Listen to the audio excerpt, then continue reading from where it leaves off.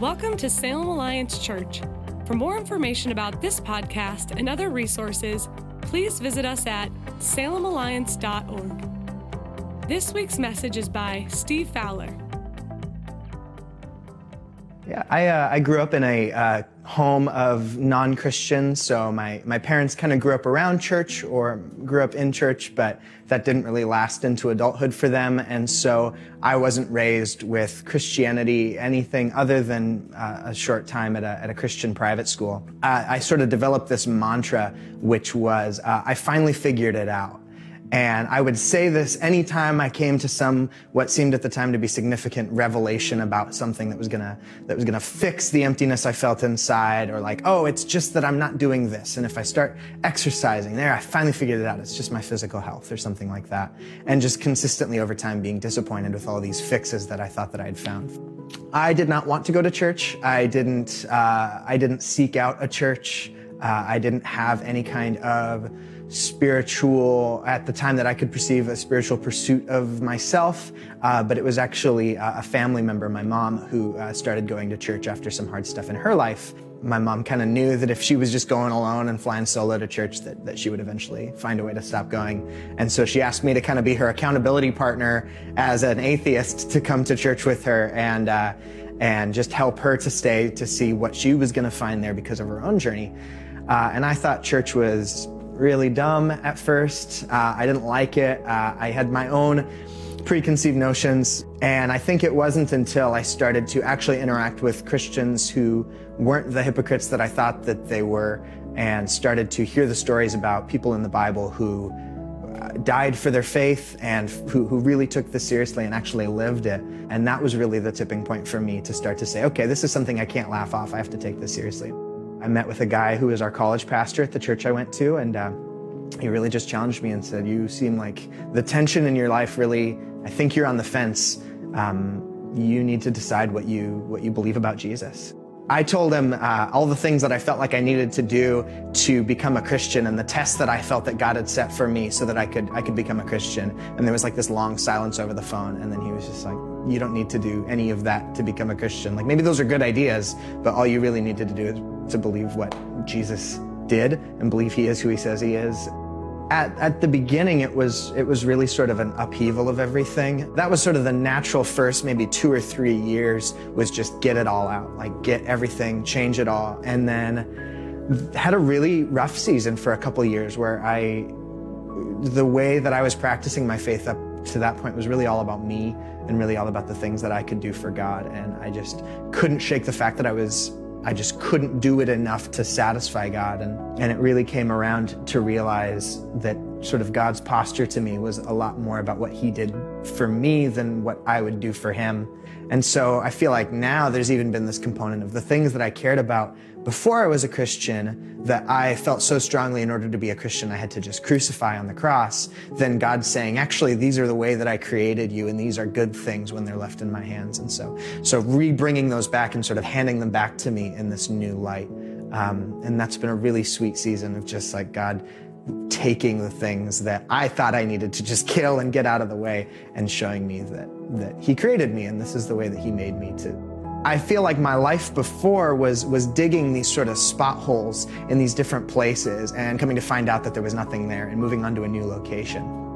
And my life with Christ has felt much more like digging this hole and continuing to find things, and it just keeps going deeper. So in both situations, I'm still digging, but one of the digging times was so dissatisfying and so just this exercise in futility.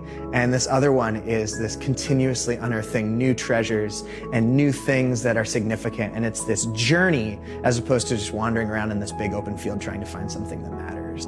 And I know a lot of people struggle with that. And if that's you who struggles with that meaningless, your chance to find meaning is not going to be found on the previous side of the cross. God has resources for you. He wants to reveal himself to you, and he reveals himself through Jesus Christ, and that will take you a lifetime plus eternity to plumb the depths. I appreciate Ben and his story, and just how his own way that he encountered Christ. And maybe you can relate to his story. Maybe you're on a journey. You're looking for meaning. Be encouraged by Ben's story. In fact, be encouraged by what God has to say about that, because God says, if you seek me, you'll find me. Ben's life has been radically transformed. In fact, Ben's an RTI student, and he got on a plane yesterday to go to Toulouse, France, to do his international practicum with RTI. And he's going to be serving in Toulouse for the next 6 months. And I was talking with his parents. They were coming to church this service today, and he made it, which is always good for us. And we're sending RTI students across the world. So, God can do amazing things in our lives. I hope that encourages you. We started a new series last weekend, and it's called The E Word. We have words that we don't like, or they're wrong, or they're bad, and so we don't say the full word. We use the first letter to say the word. And the E Word, we're talking about evangelism, and we're just recognizing that there's some external and internal pressure that's it's placed on us. We put it on ourselves when it comes to this whole idea of going public with our faith. There's this pressure to privatize. And so we're talking about why we want to push against that privatization of our faith. And we talked about that last week. And this week I want to talk a little bit more about the how we would embrace the E Word. Last week was why, and this one the how. How do we do this? Now, most of you know that I grew up in the East. I grew up in China and Hong Kong, and went to boarding school in Malaysia, elementary school, middle school, high school, spent overseas, moved to the U.S. For college. And going from east to west, as you might imagine, was a bit of a culture shock. Not just in culture as we all see it, American culture versus, say, Eastern culture, but also church culture. When I came to the U.S., I encountered American evangelism. I'd never seen this before. It was shocking and surprising and just flat out interesting. My parents are missionaries, so I saw them do evangelism. I just never saw it like I saw it here. I was in college. It was, I think, my first semester. I went to a concert with some of my friends. It was my first concert ever. I went to see the band REO Speedwagon. Anyone seen our? Yeah, okay, so we've got some fans in the house. We'll talk afterwards. REO went to the concert, got out of the concert, was walking back to the car, and there was this commotion. There was a lot of noise. And there was this voice that was louder than the rest. And I discovered there was this guy. He had a bullhorn, and he was shouting into it. And he was letting us all know, who were coming out from the REO Speedwagon concert, that our eternal destiny was not a good one. And he had signs held by friends that talked about the temperature of that place. And it was not good news. And I remember, wow, I have never seen this before. So I stopped. I just watched interactions that were taking place, wondering if, maybe there'll be some spiritual conversations. There were conversations. I wouldn't put them in the positive category, but there were conversations. Just really, I'd never seen this before. This is very interesting. Now, about 4 or 5 years ago, I went down to L.A. to watch a football game with some friends from here at Salem Alliance, and the game was over, and I saw it again. Guy with a bullhorn. But this guy, now he was speaking into the bullhorn, and it seemed like he actually liked the people that he was talking to. And I stopped again to see if there was any conversations going on. And I'm pretty certain that there will be people in heaven that they had an encounter with a street preacher and somebody that was a part of their journey. I'm convinced of that. I do have to confess that as I've heard people share their testimonies, I've never heard anyone say that as part of their testimony. But my guess is that God has used that in one way or another. But I think that when we talk about evangelism or the E word, these are the kind of scenarios that we picture in our mind. A guy in a street corner, holding a sign or shouting to a bullhorn, or maybe you grew up in the area, you saw a Billy Graham crusade, and that's the picture that comes to your mind of what evangelism looks like. And here's what I want to do today. I want to answer a question for us, because God has, we talked last week as we ended, that God's probably put some people in your life to spiritually influence. And last week we mentioned that, there's There's probably a couple that you could influence and you could begin praying for. Now, here's the question. We'll put it up here on the screen. This is where I'm going today. How can I have the greatest spiritual influence on the people around me?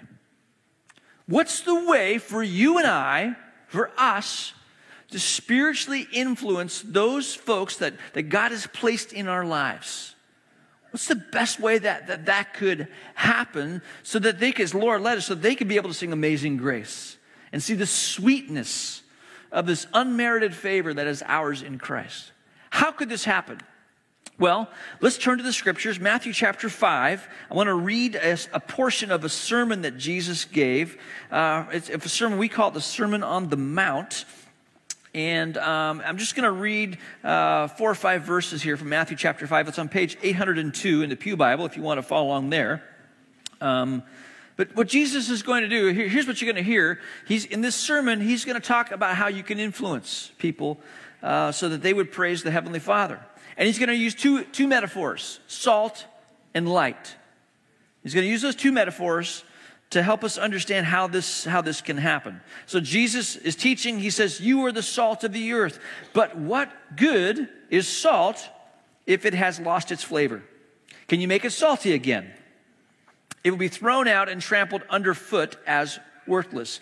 You are the light of the world, like a city on a hilltop that cannot be hidden. No one lights a lamp and then puts it under a basket. Instead, a lamp is placed on a stand where it gives light to everyone in the house. In the same way, let your good deeds shine out for all to see so that everyone will praise your Heavenly Father. How could we take some clues from what Jesus is saying here as he talks about salt and light? How could we effectively spiritually influence those who matter to us and matter to God?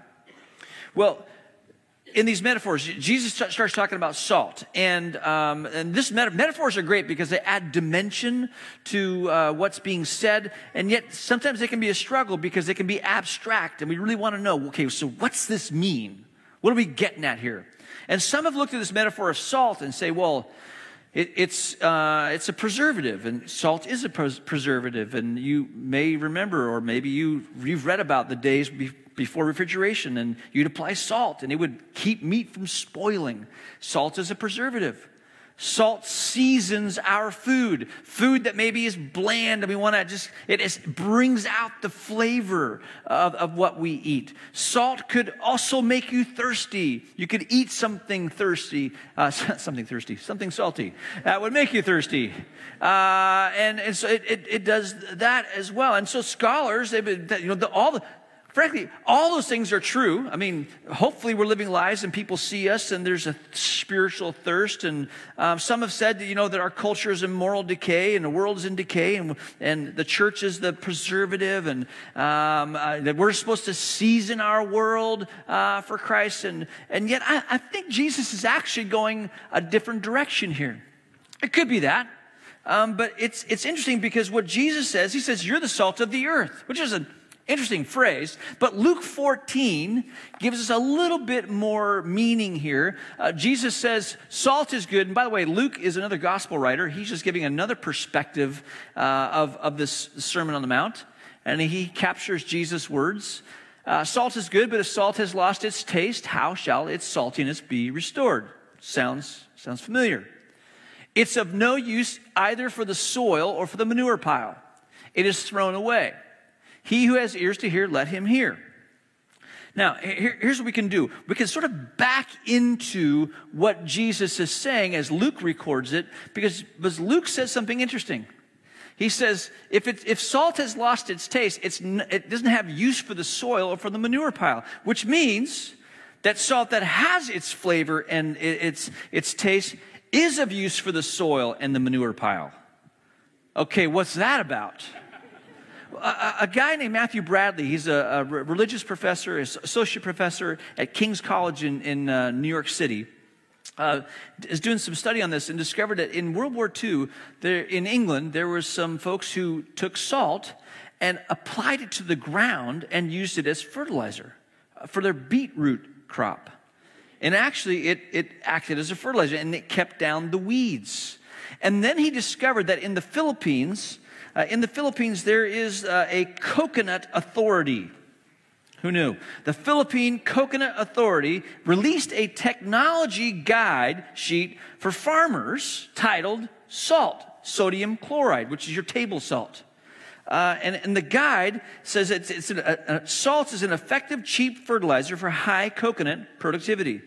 The guide notes that salt accelerates crop growth and development, increases crop yield, minimizes damage to plants, and promotes environmental sustainability. Now, according to the guide, between 1991 and 1997, farmers who fertilized with salt had a yield increase of 125% over the unfertilized coconut trees. So, knowing that Jesus is living in an agrarian society, and knowing that he's saying the salt of the earth, and he's saying that if it's lost its flavor, its potency, it's not good for the soil or the manure pile, and salt would preserve a manure pile that's used for fertilizer. What we could say, if we're trying to understand what Jesus is saying, is he says, you are the salt of the earth. What he's saying to you, what he's saying to me, what he's saying to us is, you are the fertilizer of the earth. There you go. Be encouraged. Now, what he's getting at, he's talking about that you and I, people who are salty, who have retained their flavor, can actually be a spiritual catalyst for growth. This is what he's saying. And what this... Back to the question, how can I effectively influence my friends spiritually, the people that matter to me, that matter to God? How might I embrace the E word and in such a way help them understand who Jesus is? Friends, here's what it begins with: a spiritual potency. That we would stay salty. And that this salt is this vibrancy, this heat of our love for Jesus. This salt can actually not only impact who we are and encourage us in our faith, but actually, as salty people in the good sense, that we could be a catalyst for others to recognize who Jesus is. And it all comes from tending your own heart. And we could do that on our own. We could spend time with Jesus, and we could do that with each other in gatherings of church. But one of the great ways that happens is in community. And this weekend, we've got folks wearing green shirts are going to be in the lobby. And if you haven't found community, that's a place for growth to take place as well. For you to nurture your own soul. So what Jesus is saying here is that you're the salt of the earth, and you can't lose your flavor, which means you need a spiritual potency. You need to be able to be useful for the soil and to be that fertilizer, that spiritual catalyst. And then he moves on with that salt. It's kind of inferred that when that salt has its flavor, well, then we move from the spiritual potency, and we know that the salt, think about salt on your dinner table.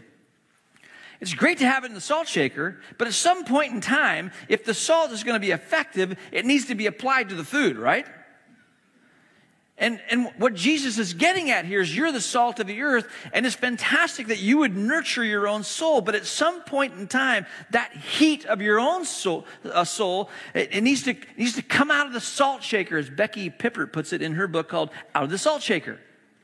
The salt needs to come out, and as fertilizer sort of be wrapped around the tree or put on the garden in such a way that the catalyzation can take place. So when we're answering this question of how can I effectively spiritually influence those that matter to me and matter to God, we develop our own spiritual potency. We develop an authentic, genuine friendship with God in such a way that we could actually pour the salt out and it has flavor. And as it comes out, that spiritual growth could take place. Which means we're rubbing shoulders with people who don't know Jesus. Now, in the classic sense, we know that, take Ben, for example, the video testimony. Ben, he's going to reach international students and business folks who work for Airbus in Toulouse, France. Now, if he wants to do that, he's going to need to be around international students and be around Airbus employees, which means he's going to Toulouse, France, right? Close proximity. We get this in the global sense of missions. And I want to just say that sometimes we get this idea, well, that's people are called to do that. Yes. The matter is, the fact of the matter is that we're all called. We're all called to either live cross-culturally, and sometimes you don't even have to cross geopolitical lines anymore to do that. We're all called to live cross-culturally or counter-culturally wherever God has placed us. Which means your mission field might be the soccer field where you coach. Your mission field, moms, might be your home where you're raising kids. Your mission field might be that construction site where you're an electrician or you're installing glass. It might be that classroom in which you're the teacher or you're the professor. It might be that hospital, you're a healthcare worker. That is your mission. That's where you get to rub shoulders. You get to take that spiritual potency that you have developed in your own walk with God and in community, and you're rubbing shoulders in real life with people. And guess what happens when you do that? People see that you're different. You're salty. There's flavor to you, and it gets their attention. And then what happens is you start moving to the next metaphor Jesus uses. We got salt, spiritual catalyst for growth, and we're rubbing shoulders with people. But then Jesus says, you're the light of the world. Now let's remember that Jesus also said that he was the light of the world. But he's turning it around saying, well, now you're the light of the world.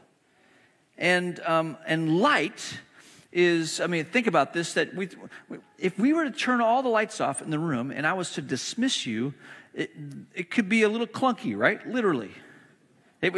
There's something about the lights on that brings clarity. And even in our minds, we talk about enlightenment. We understand. We've come to understand something. So when Jesus is saying, you are the light of the world, what I picture him saying is that you are the ones who turn the light on in the room and give clarity and understanding. And sometimes that light is simply by how you live your life. It's the show and tell. You're demonstrating the good news of the gospel in such a way that people are noticing and they're seeing your good works. In fact, Jesus says they'll see your good deeds and they'll give glory and praise to your heavenly Father. Interesting, isn't it? That just by seeing us in action, someone could be spiritually influenced. But along the way, at some point, you're going to need clear communication. You're going to have to open your mouth and speak. And this is where we all get nervous, okay? Spiritual potency, tending my own soul, that takes discipline, and I can do that, and I can rub shoulders with people who don't know Jesus, but man, the moment you tell me to open my mouth, this is when salt is like high blood pressure, right? It's like, no thank you. And we all deal with this, but here's the good news, is the moment you begin communicating, you ever have those moments where you start talking about Jesus, and you get done, and you go, I have no idea what I said. I'm sure I was either heretical, or I totally messed it up. Can I just help you understand something? The moment that you begin talking about Jesus is the moment your advocate, Holy Spirit, jumps in. As John 16 tells us, Holy Spirit, he is the one who convicts people of sin. He's really good at it. And sometimes we need to remember that's his role. We get to tell the story, we get to talk about what Jesus has done for us, but the moment you open your mouth, whether you feel like you did a good job or not, Holy Spirit is there. He's convicting people of sin. He's convincing people of the righteousness of Jesus. He's convincing people that there is a coming judgment. He's at work. So as you think about some of your conversations you've had and you're beating yourself up, relax. Holy Spirit is interpreting it all, and he is at work. And in some of those situations where you feel like you haven't been effective, please just take heart in the fact that, even Jesus, his own family didn't believe in him. His own family was unconvinced. And you talk about spiritual vibrancy and potency, and you talk about, rubbing shoulders with people who don't believe, and you talk about clear communication. Jesus was the ultimate teacher. But this is where we beat ourselves up. And really what we're talking about here as we answer the question of how we effectively reach those who matter to us and matter to God is simply we need to be prepared to open our mouths and talk about Jesus. Romans 10, it's a pretty well-known passage of Scripture. Paul writes, how can they call on him to save them unless they believe in him? And how can they believe in him if they have never heard about him? And how can they hear about him unless someone tells them? Friends, if we're salty in all the good ways and we're rubbing shoulders, there's likely to come a point where it may come from a place of anger, like I shared last week with my friend, or it may come from a place of curiosity. But wherever it comes from, we need to be prepared to articulate who Jesus is. And 1 Peter chapter 3 tells us how we can do that.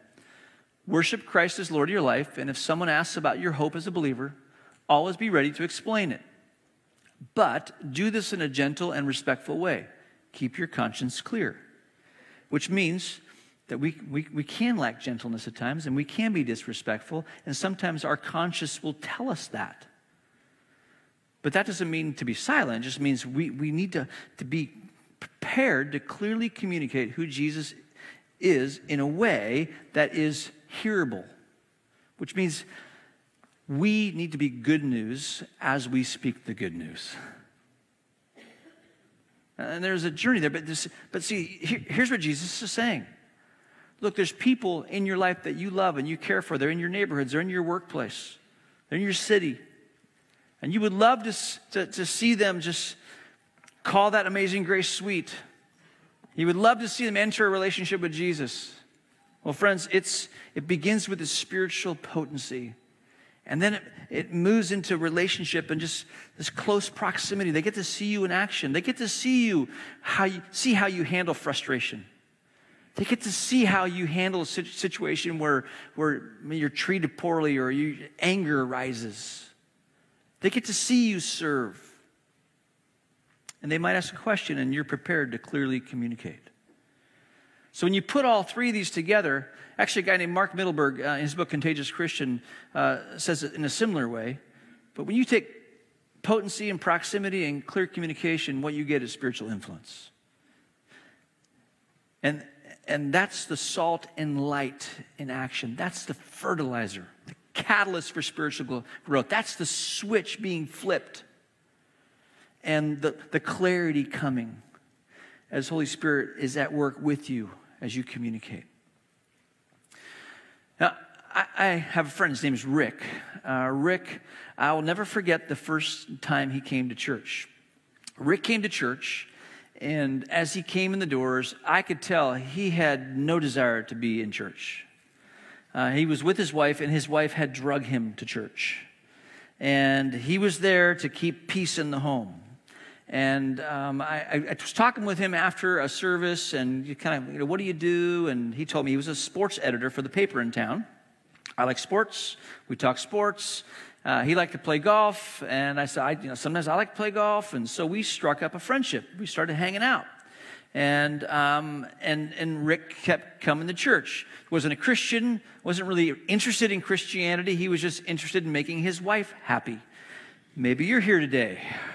You're watching on live stream, and you're doing this because you're just trying to keep the peace. Or someone drugged you to church, but you're here. That was Rick.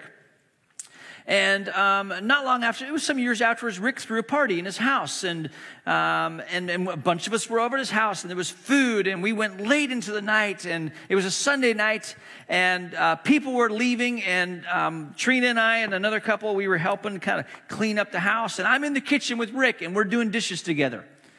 And we're doing dishes and kind of small talk, and then he stops and says, "Fowler, why are you doing dishes with me?" I said, "Have you not seen your house? It is a wreck." We're just hanging out to help you. I mean, we contributed to this, so we're just helping out. He goes, yeah, I get that, but a lot of people didn't do that, but why did you do it? And I said, well, I mean, we're friends, and I'm just serving you. And he goes, well, why serve? And so I just said, well, I have found in life that I find myself to be a pretty self-centered person. So one of the disciplines that I'm engaged in is to focus on others and serve others, and that will hopefully help me grow to be less self-centered and more other-centered. And he said, why would you want to do that? Well, dude, you go to my church and you hear me talk about Jesus, and one of the things about Jesus is that he came not to be served, but to serve, and he gave his life as a ransom for many. And that's the way I'm trying to walk in. And so then it was quiet, and I said, hey, would you ever want to know more about why Jesus did that and how you could also walk in that way? And he said, let's finish cleaning up. So we finished cleaning up the house, and it's late Sunday night, and Trina and I are there with this other couple and Rick and his wife. And I'm just watching his wife, who's been bringing her husband to church for a long time. And I just take a piece of paper, draw a little illustration. I've done the illustration here, drew it out for him, and explain the gospel to him. Not perfectly, just explain it to him, and said, hey, is there any reason why you wouldn't want this forgiveness and this grace that Jesus has made available? And he looked at me and said, I can't think of any reason why. Do you want to receive this grace? And he said, yeah, I think I do. And that Sunday night, around 11 p.m., Rick entered the kingdom of God as a Christ follower. Now, he was in his early 30s, and we're good friends. And in his early 40s, Rick died of cancer. And I look at that moment, and I look at that opportunity, and I'm so grateful that God would use something as normal as doing dishes to draw someone to himself. There are Ricks in your life. They're watching you. And as you walk in the way of Christ, they're noticing. As you serve them, as you love on them and care for them, they see it. They see Jesus in you. And as you cultivate your own spiritual vibrancy, that potency, saltiness, and as you come out of the salt shaker and you become a catalyst for spiritual growth, whether you realize it or not, you're rubbing shoulders with people in your mission field. And as you prepare yourself to clearly communicate who Jesus is, you will have spiritual influence beyond what you could imagine. And the kingdom of God advances with people who are salt and light. Now, let's take a sermon that Jesus gave and apply it to today, okay? We'll travel forward in future several thousand years. How do we apply this? The first way to apply this is simply to ask ourselves a question. What's my spiritual temperature?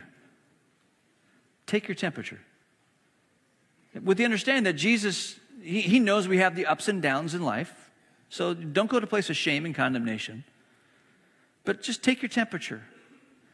Jesus wrote a letter to a church and said, that there's some in the church, there's cold, and there's hot, and there's lukewarm. If you had those three options, which one would it be? And then as you kind of nail that, then what are you going to do about it? And again, this is a great weekend because if you need community to help you kind of just nurture your heart for God, we have all kinds of options for you. But we need to ask, what's our temperature? Another thing I would say is this. Save these dates, October 19 and 20. Michelle Unwin, she's our pastor of our outreach ministries, has put together a night or a morning. You choose which one you want to go to, calling it Share and Tell. She's going to talk about how we can have spiritual conversations, how you can share your story, and how you can communicate the gospel. You can come to either one of those. They're identical on the evening and in the morning. Or if you want to double dip, you can double dip. That's okay as well. Okay? This is all about being prepared to go public. This takes work. It takes discipline. We got people who would love to help you. So save those dates. And the last thing I would say is this. Some of you in the room, you put yourself in the category of new believer, or you're still checking the whole God thing out. would you consider joining an alpha group? We're starting alpha groups, and this is a place for you to ask questions with other people who are asking questions. Important questions like, okay, you're telling me about Jesus, but why is Jesus more significant than, and his teachings more significant than Buddha's or Muhammad's or other faith leaders? That's a really important question to be asked and to be answered.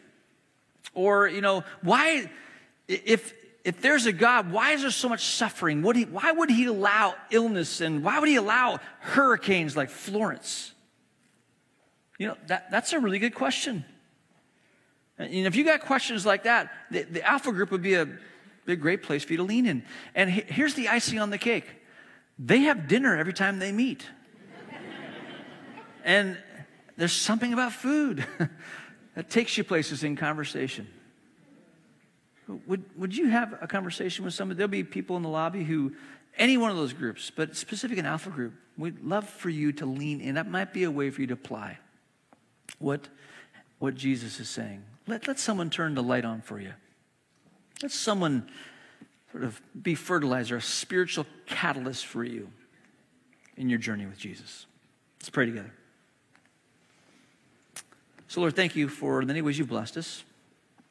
Thank you for your kindness to us. Jesus, we thank you that all these things we're talking about today, you did. You are salt and light. You left the glory of heaven and took on flesh. And in the incarnation, you lived a spirit-filled, spirit-empowered life, spiritual potency. You drew near to us, moved into the neighborhood with us. You came close to us. And you communicated the Father's heart. You made the Father visible for us.